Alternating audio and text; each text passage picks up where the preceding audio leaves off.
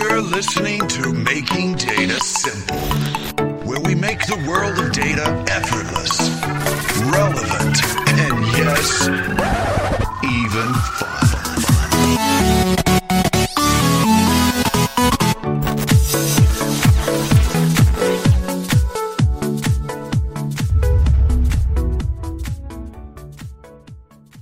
Welcome again to Making Data Simple. This is where we simply talk about anything and everything. I have a distinguished guest today. It's Mr. Guy Taylor. Guy Taylor is the head of data and data-driven intelligence at Nedbank. And he's also, thankfully, a fabulous partner at IBM. And I see you, Guy, in terms of the discussions that we've had in the past, as essentially an industry technologist and an industry influencer. But how would you describe yourself, if you would? Thank you very much. I think that's very kind of you. I think the reason to be distinguished is because you put a Mr. in front of my name. I have for years described myself as a social technologist. I described myself as a social technologist long before the term data scientist came about. I then described myself as a data scientist for a little bit of time. But now I'm just a guy that is kind of interested in the data space and kind of get to look at it around me. I think your words are much kinder than any title I describe to myself. So thank you. I think I'm impressed with everything you do. So would you elaborate on your role really quick at Nedbank in terms of the head of data and intelligence? Yeah, absolutely. So I tend to think of my role as being head of data and data-driven intelligence as really being in charge of helping the enterprise with decisioning. So I take care of two cross-enterprise teams. Those two teams are business intelligence, which is the standard business intelligence as we know and love it, and then a advanced analytics team, which tends to be much more data science driven. So the way I think about these teams is that I'm in charge of decisioning. I'm in charge of the quality of decisioning from a business intelligence perspective that becomes human decisioning, and from an advanced analytics perspective it becomes machine decisioning. That's a lot. I'm going to dive down a lot here. Hey, but first of all, you're in Johannesburg, South Africa. Is that correct? Yeah, that is absolutely correct. So I work for a company called Nedbank. Nedbank is one of the 4 largest banks in South Africa. We've been in the market many years, and yeah, it's a fun game. Are you originally from South Africa? I am. I don't talk like a lot of other South Africans, but a lot of other South Africans don't talk like a lot of other South Africans. We've got 11 official languages in South Africa. So, in a largest population of people with 11 different languages, it's a bit of a strange hodgepodge group. Wow. 11 dialects. Is there a reason for that? Is that something that from a culture standpoint, the South Africa has come to preserve or intentionally work to preserve? I mean, how does that come about? Yes. So what happened is South Africa is built on a history of colonization. Both from a North African perspective, then the Dutch arrived, then the English arrived, and then through liberation in kind of 1994, where we made massive strides to kind of undo the sins of the past. We took a look around, recognized all the people that were around here, and went, well, we need to accommodate a lot of people. How do we start with that? And one of the big pieces of starting was to say, well, these are the languages of the people that are now home to this country. Look, so this is a long-distance podcast, and I have to tell you, I have almost been everywhere around the world, except I have not been to South Africa, nor have I been to the continent. So it's a huge miss for me. I hear South Africa is absolutely beautiful. You can confirm that, can't you? I can absolutely confirm it. It is one of the most beautiful countries I've been to. I've got friends that live across the world, many of which are wanting to come home because they miss the beauty of the country. We've got so many different landscapes, so many different terrains. We've got a lot of natural splendor. If you're looking for space, wide open spaces, natural beauty, South Africa is absolutely the place for that. So I know we got to get into the technical discussion, but I got a couple more here. If I go to South Africa, what is the the handful of things that I can't miss. I mean, you've got to do this. I mean, it should be like a bucket list type of deal. You know, it's a funny thing, Al. It's a funny thing because I suspect that when you start asking the locals what you should do, you're going to get very different answers to what you ask a tour guide. But the absolute thing that cannot be missed is going on a safari. So South Africa's game is absolutely incredible. You know, lions, rhinos, elephants are the kind of the big creatures of the bush. It is an incredible experience being out there in the wild with those creatures. Cape Town is also one of absolutely the most beautiful cities in the world. South Africa's got incredible wine. Going through the garden routes, going up to the farm, wine farms it's an amazing thing to do with your weekend, your time. So you just do this for lunch? Yeah. Get out, go out of safari, drink some wine. I was going to say you absolutely can't miss having lunch with me. But wine's tied into that, right? I think I need a customer visit in my future. Wine and safari, because I was hopeful you were going to actually say that. I've got two things that are absolutely on my bucket list. One is I want to climb Kilimanjaro, Nice. so I've done it. And secondly, I want to go on a safari. And I'd like to do it at the same time if I could. That makes the world of sense. But I didn't even know the wine existed, and I'm a huge wine drinker, so like that's the trifecta. No, the wine's amazing. South African wine is amazing. It will put to shame most other countries' wine. All right, I'm gonna have to figure this out. I've just added something else to the list. By the way, good news. I don't know if this is good news or not. I was reading just today that Facebook wants to circle Africa with an undersea data cable. I don't think that'll affect you any, but I guess they're trying to give everybody in Africa access to Facebook. I think that's the bottom line. I don't know. No, it is good news. I mean, one of the side effects of being as far away from the rest of the first world as we are is that the cost of data in South Africa is probably one of the most expensive in the world. The cost of data here is absolutely incredibly high, and it leads to huge social problems too. Obviously, you want to democratize education, democratize access to information. These are massive social struggles that we still face. So can you dive into that a little bit? Why is the cost of data just the access of data? Is that what we're talking about here? So it's actually, I don't know if it is that interesting, but I can do a quick history lesson. Up until the mid-90s, all of our communication was run through a central parastatal state-owned entity. There's this massive artifact that was built out of the apartheid era where the state pretty much controlled everything. And part of the reason that you wanted a state-owned entity is that we were under very heavy copyright and information laws. So what happened was a bunch of mavericks came in and literally bought their own piping out back in the day. And then that piping was split out and turned into privately owned piping. Then the network operators came in. The network operators I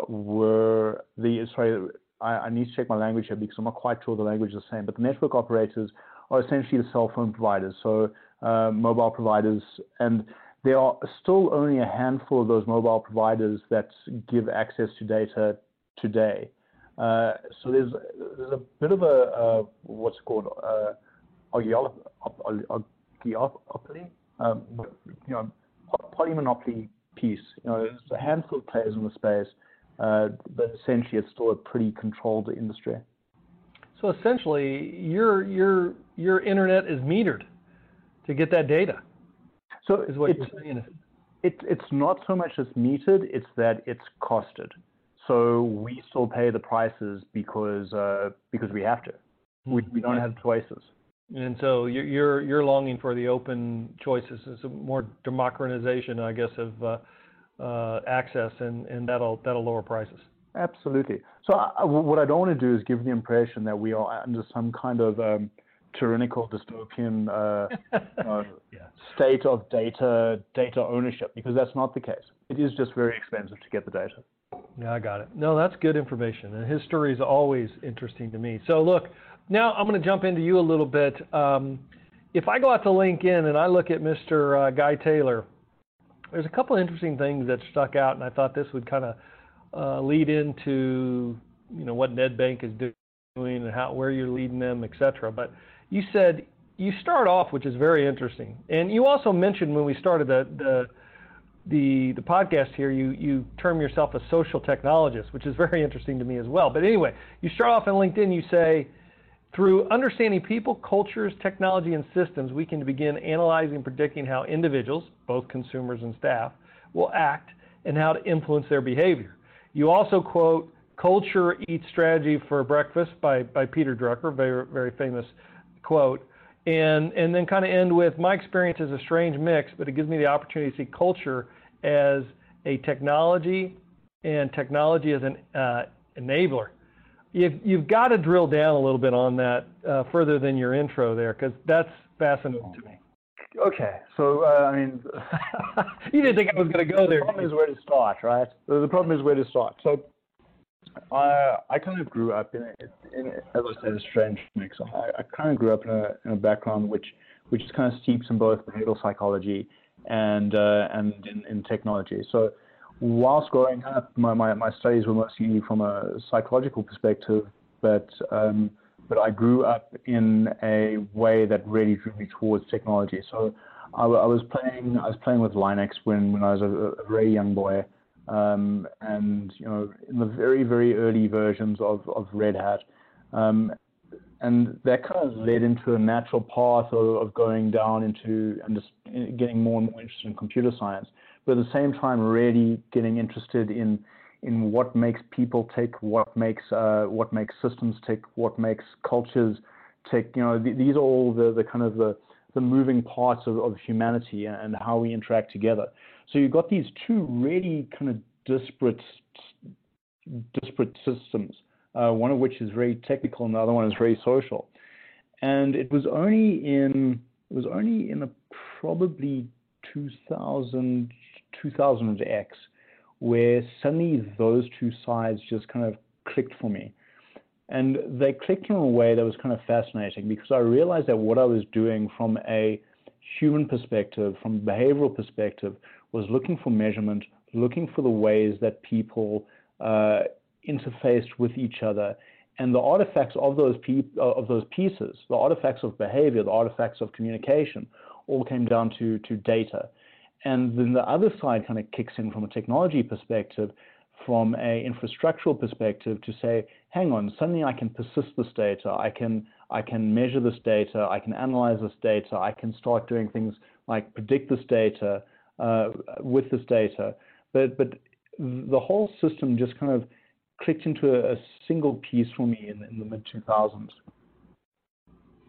So you've essentially made data and technology hip through your own way in terms of integrating it with culture and like you said, behavioral, I don't know how to describe it, but providing that behavioral perspective. If that's the case, then what's your take on all this, the social world that we live in today? You think it's a good thing? You think it's a bad thing? I mean, you talk about culture, a behavior of how, like our phones have taken over our lives and the data they're in. I got to believe you got a perspective on that too. There's a wonderful quote I once heard, and I don't quite know who to attribute it to, but the quote is, we shape our tools and then our tools shape us. And I think that the world that we live in is a fascinating thing around how our tools have really shaped us and the way that we interact with it. I think we've become very reliant on our technology. I think that my own personal perspective has become very much based around how can we be acutely aware of what we're doing with our tooling. A couple of years back, I read a book by a guy by the name of Cal Newport. Now, I believe that Cal Newport is a Stanford ComSci lecturer, but his book was called Deep Work. And his book is essentially a thesis on how we've stopped taking the time to think deeply about problems. And a large contributor to that is mostly the way that we are set up for interrupt-driven work now. Set up to kind of hit our phones the second that we're bored. We're set up to get notifications pushed to us. I find myself more and more kind of becoming this neo-Luddite, where I absolutely want to use my technology, but I want to use it consciously and with a lot of self-awareness. And that means stripping out time from reaching for my phone after work hours are there. It means that I'm actively and consciously looking for the particular things that I want to be reading. I'm moving back. I've got little kids, and I've been moving back to paperback books, partly because there's a strong start and a finish to them. They're not this infinite pool of information where I need to go deeper, but also because it's an artifact that my kids can see around the house. And when they see me reading, they see me reading a particular thing rather than just staring to the screen of my iPad. So making conscious decisions around how we use our technologies is, I think, incredibly important. I think it's something that we don't do enough. It's funny you say that. I think there's something to that, and good for you for practicing that discipline. My youngest daughter is a huge book reader, and she will only read real books. She will not do it on a Kindle or otherwise. And no coincidence, she's read like 24 books already this year, so I'm like, it's crazy. I mean, she's reading all the time. I mean, that's what she loves. But it's all, it's all tangible books. It's nothing online, because I think she likes the start and the stop, and then she goes back and reads it again. She's something else. So if you really want to learn, I think there is something to be said for that, and not be distracted with whatever's going on in the world, to your point. Anyway. So look, that's fascinating. I think we could probably spend a full podcast just drilling down further into some of those themes. But what I know from you is that you head up data science teams, and you've done this across fintech, you've done it across edtech, and I'd like to get your perspective on how they align, how they are different, and essentially, what do you think about data and AI therein? Yeah. So. I think it's a really interesting question. I think in many ways the financial sector, when it comes to measuring things, actually has a lot easier than the educational sector. For one thing, finance, you're measuring something that's quite tangible. You're measuring the artifact of behavior. I mean, going back to that discussion around behavior earlier, where in an educational system, you're trying to measure the knowledge that somebody has. And trying to measure understanding is quite a complex thing. Trying to measure understanding is not just about, does this person pass this test? It's a measurement of something that is not evident necessarily. And when we're talking about data, that data becomes the evidence of that thing. So it becomes a lot trickier to try and get out the data that you're actually trying to measure in those situations. The other piece of this, which becomes quite complex, is that from a financial perspective, you're measuring those data points over a much longer period of time. When I'm talking about period of time, I'm talking about frequency of data points. So it's not that you're measuring over 10 years. It's more that you will have a particular data point, and then in a month's time, that salary is going to land again. Those are kind of the deltas for the month. Where your educational pieces, you're measuring much more frequently, much more frequently, within seconds of pieces. So they're very different worlds as far as any of that analysis goes. At the end of the day, you're still interfacing with people. You're still interfacing with how they're interacting with the world. But it's very different because from an educational perspective, you're interfacing with their inner world, whereas from a financial perspective, you're interfacing with how they act within the real world. So are the concepts and the models much the same? They're just inwardly versus outward, or? So the models are pretty much the same. I mean, I think there's this fascinating thing in data science, which is that we get very hung up on the models, where the reality is that we use pretty much the same models for most of the things. I'm a little bit against the algorithm porn that data science has created today. I think it's much more important that we focus on the data and we focus on asking the right questions. I think that feature engineering is a much more important piece of data science work than say the model per se. I know that gets a little bit weird when you start talking about things like self-driving cars and bigger systems like that. But for kind of everyday data science work, I think diving into the data is the key. So when you say focusing on the data, are you talking cleanliness? Are you talking the corpus of data to make sure you have the right corpuses of data and access to data? I mean, what are we talking about when you say it's much more important to focus on the data? Yeah, so I think this opens up a world of conversation, because it is about data cleanliness as a single dimension to that. It is about access to the data as a single dimension to that. But I think one of the pieces that we are doing a very poor job of is really diving into the data and understanding the data and taking that understanding and modeling it. So when I think about a model, I think about a predictive model.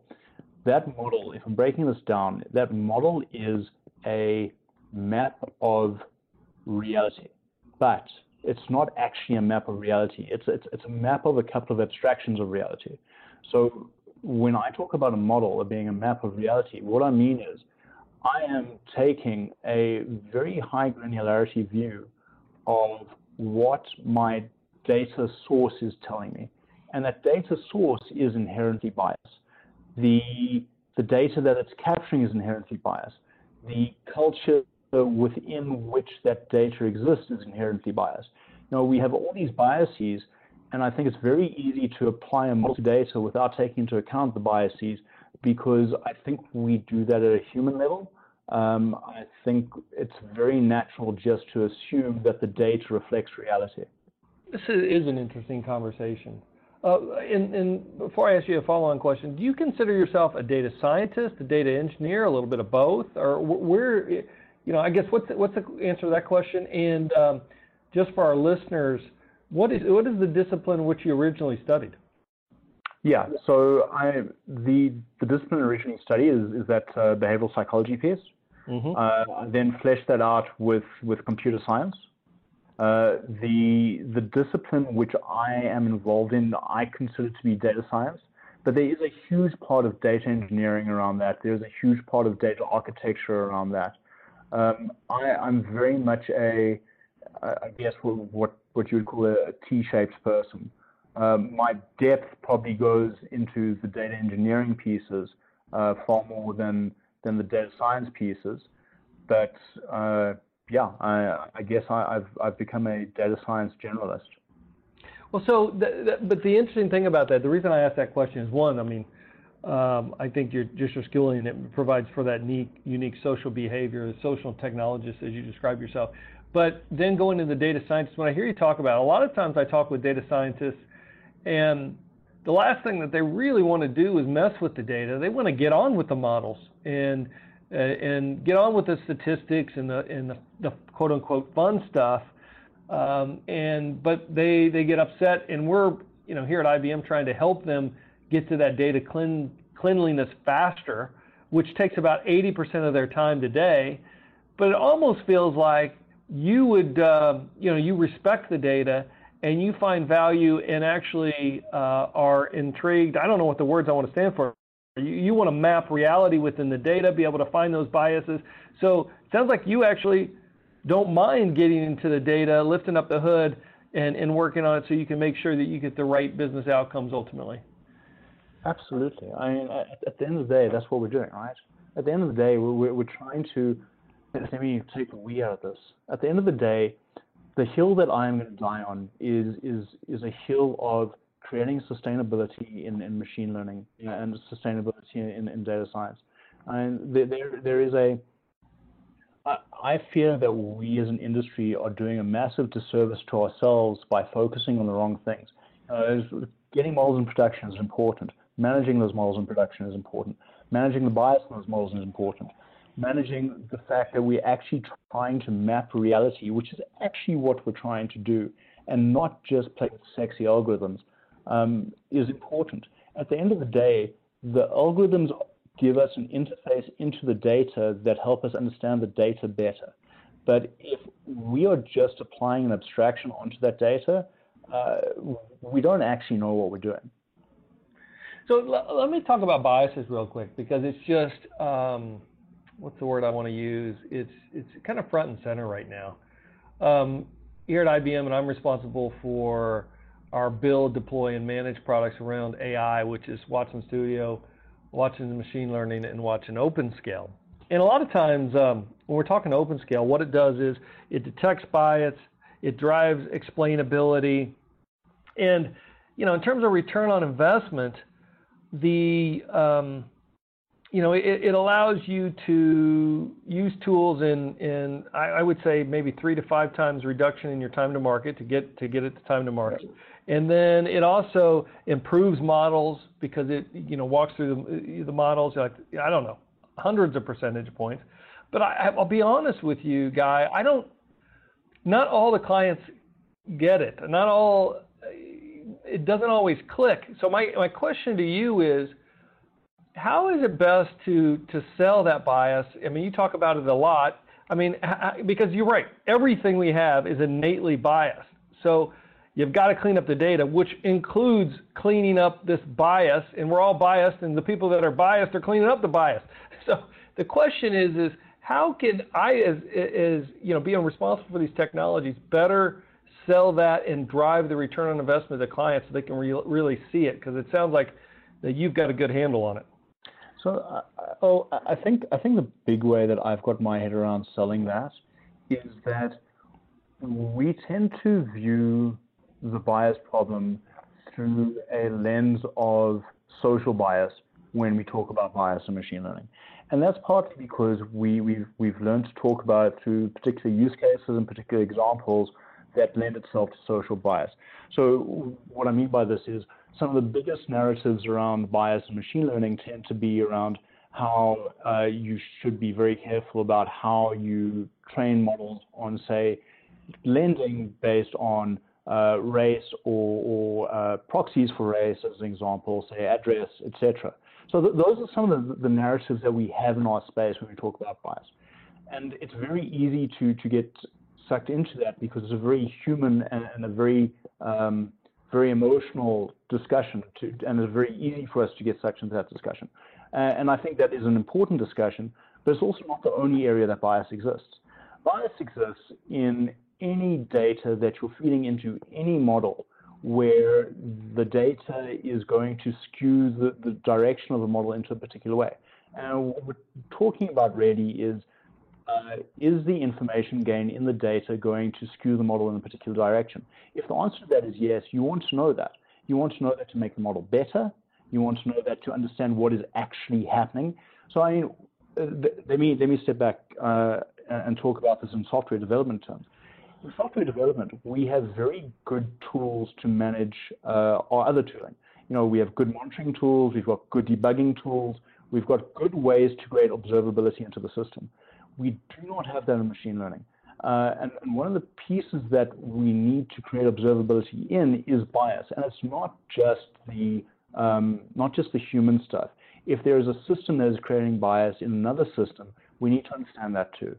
So the way that I think about talking to business about these problems is to take out the human element and not pitch it as a we need to be nice to other people type problem. It's not nice to other people. I understand there are actually real social issues there, but it is around business value and business problems at the end of the day too.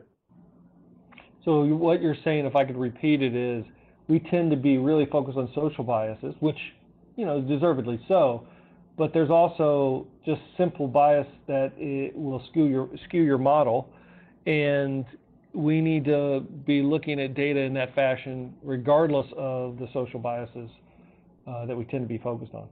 Absolutely. And you know what? You might say, I see this data is skewing my model, but that's fine, because I understand that data is important to be skewing my model. But letting that model be skewed by default is a very different discussion to I have awareness of what's going on. Fantastic. Hey, I'd like to ask, we always end the podcast with what I call lightning round. Some of the questions are odd or just to have some fun. People like the crazy questions. We get to know Mr. Guy Taylor. I hope you're game. I'd like to ask you a few questions. I'll start off easy, and then we'll get a little bit interesting. Is that okay? Lightning round it is. Let me see here. Which one do I want to start on? One thing is, I know you've spent a lot of time in startups, and you seem to be orientated toward entrepreneurial firms. Is there something about the size or the dynamic around these firms that attracts you? I mean, what is it? I think it absolutely is dynamic. I think there's something wonderful working with a bunch of really smart guys, just getting things done. I think a lot of the things that happen naturally in much larger corporations, where the systems get in the way, don't get in the way. There are absolutely downsides to it, and I'm very happy working in the large enterprise that I am in. But yeah, startups are fun. What are some of the common obstacles that you've personally encountered with some of the businesses that you've been a part of that you've had to overcome? Maybe it's that culture that you talked about earlier, but the biggest obstacle I've had to learn to overcome is people coming into the conversation, execs coming into the conversation, business coming into the conversation, and it tends to go something like this. It tends to go, we want to use AI. And I go, okay, cool. Well, what do you want to use it for? And they go, well, what can you use it for? And well, what do you want to use it for? And I go, well, what can you use it for? Well, what do you want to use it for? And there's this loop that kind of occurs because I know that ML is just a tool. They don't know how to apply the tool to the business problems that they have. I do know how to apply the tool to the business problems that they have. So, there's a chasm that I've learned to cross over time, but that's probably the most common narrative I've had in describing, my job for the last couple of years. Well, what do you think that is, though? Isn't that crazy? Because I follow the same thing. It's like people are drinking the Kool-Aid, and they got to get into AI just because everybody else is doing it, but we're forgetting to start with a problem statement. Yeah. I think it's natural. I think it happens. I think we do it with everything. I think we did it with Bitcoin. I think we did it with ML. I think we've done it with VR. I think we've done it with augmented reality. I think we've done it with all the cool things. But yeah, absolutely. We need to go back to business principles. What are we trying to achieve?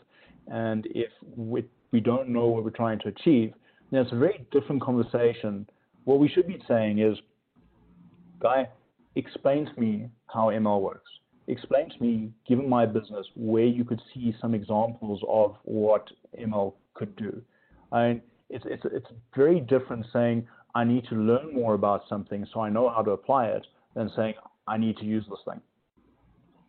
Yeah, good advice. What is here's one, I think I've already answered this, but I'm going to see if I can get a different answer. What's the most interesting thing about you that we wouldn't learn on a resume alone? I'm a Brazilian Jiu-Jitsu black belt. Say that again? I'm a Brazilian Jiu-Jitsu black belt. I was a mixed martial arts fighter for many years of my youth. So does that mean that don't cross ways with you? No, it really doesn't. It really doesn't. It sounds like it does. Wow, do you still practice? Yeah, I do. I don't get nearly as much time as I'd like, but I still do. Couple of sessions in the week. Now, do you practice because of the discipline itself? I mean, to be good at it, or do you practice it for more just the exercise element? No, I think over time it becomes more of a. I think at some point you cross over it from being a craft to it being your daily meditation. There's something really cathartic in the practice. I'm gonna have to look it up and see what I'm up against here. Very nice. So what do you do outside of the safari and the wine drinking? What do you do for fun in South Africa? What's your go-to? Well, I've got a little kid, so a lot of my fun is spending time with them. A lot of my fun is reading. I like to spend time with my family. That's kind of me in a nutshell. So speaking of kids, what do you want to be when you grow up? I have no idea. But I've got a lot of time still, so maybe I can. And since you're reading, what are you reading? I mean, what are you reading right now? And what, I guess I'd take that a little bit further. I'd ask it in three different ways. You answer either one or all of them. What are you reading today? How do you learn? And maybe what is one of the best recommendations you could give the audience here in terms of something to read? Okay, yeah, absolutely. So I'm actually just putting down a book which I haven't really been enjoying called the $1 Billion Whale, which is about a guy who kind of ripped off the Malaysian government for a whole bunch of money. Which, yeah, I didn't really get into it, so I'm switching up to another book which I was reading called Radical Acceptance, which is a kind of Buddhist view on acceptance. Some of the most productive texts I've read, I brought up Cal Newport's Deep Work earlier. I'm busy waiting for his new book to be delivered to my door, a book called Digital Minimalism. How do I learn? I find a strand of a topic and I just pull on the string and I pull and I pull and I pull and I pull and I pull and I pull. So, you know, I get curious about lots of things, and unfortunately I don't quite have the amount of time that I used to have, but you know, even in the space alone, there's so much really fascinating stuff that you can learn so much, not just about, you know, the tech. I found the tech takes you to a point in the conversation, but I think there's so much we can learn about ourselves and the way that we interact with each other when you start pulling in the strings. Because everything, I know this is going to sound so esoteric, and I'm really sorry, but everything's connected. You know, we're connected to our technology, we're connected to our history. It all kind of winds back into us. It's just everything's kind of about us. And if we can understand ourselves better, you know, we understand the world around us better. Look, we're going to have to, I will find my way to South Africa one time, and I will find you, and we will have a beer together, and we'll finish this conversation properly. But here's what I've heard today. You've given me the idea of a social technologist. You've outlined culture eats strategy for breakfast, and we've talked about a data-driven culture. We've talked about a culture of experimentation, that it's not failure if you're learning. You talked about that and this kind of goes to your last statement, that we shape our tools and they shape us. Data is critical, whether it be cleanliness, having the right corpus of data, access of data, which you term a map of reality, making sure you understand it. You talked about the fact that bias exists and is rooted in everything that we do in any data, in any model, and you need to look at how the metrics or the model is skewed overall, just not social biases. You talked about, you know, not to focus on the ROI in terms of how many models are working and how much time is spent, but what we learned and what better business decisions were driven. To get started, you said, hey, look, we just need to start in an area, and then where you start feeling pain, that's how you proceed. And that intelligence is a feedback loop. And then finally, there's a lot more we could probably get on nedbake.com, but about the innovation that Nedbake is doing, whether it's the API marketplace, ATM, predictive maintenance, and finally on my bucket list, I've got to get to Kilimanjaro, but more importantly, I've got to get to South Africa, try some of that wine, and get on a safari. Last question for you. Where's the best place to go on safari? So I need to try and remember the name. You got me a little bit on the spot, but there's a game reserve that's on the border of South Africa and Botswana. And in winter, it gets a little cooler. And because it's cooler, the game tends to come out. So I like that reserve in winter. It's incredible. We went hunting with a pack of wild dogs there. They were hunting, I was not. But it's probably one of the most incredible experiences I've had in my life. Hunting with wild dogs, so you just like kind of watch it happen, huh? So we were on a game drive. So you go on these game drives. You're in a 4x4 vehicle. The vehicle doesn't tend to have a roof, so you're out in the open, and you've got rangers with you, and the rangers are trackers, right? So they know exactly what's going on. We hit up with this pack of wild dogs. And what happens is the pack they fan out. So suddenly they're running all the same, all parallel to each other, maybe 10 meters apart from each other, and they kind of jump through the bushes. And now you're driving through the bushes with them on the back of this 4x4 vehicle, with them, absolutely with them. And they found a young wildebeest, which is kind of like a gnu. And then they go from this fanned out pack into this much tighter circle, and they start rotating around this gnu. Fortunately, because I didn't really want to see it, the gnu got away. But yeah, it was just an absolutely incredible experience.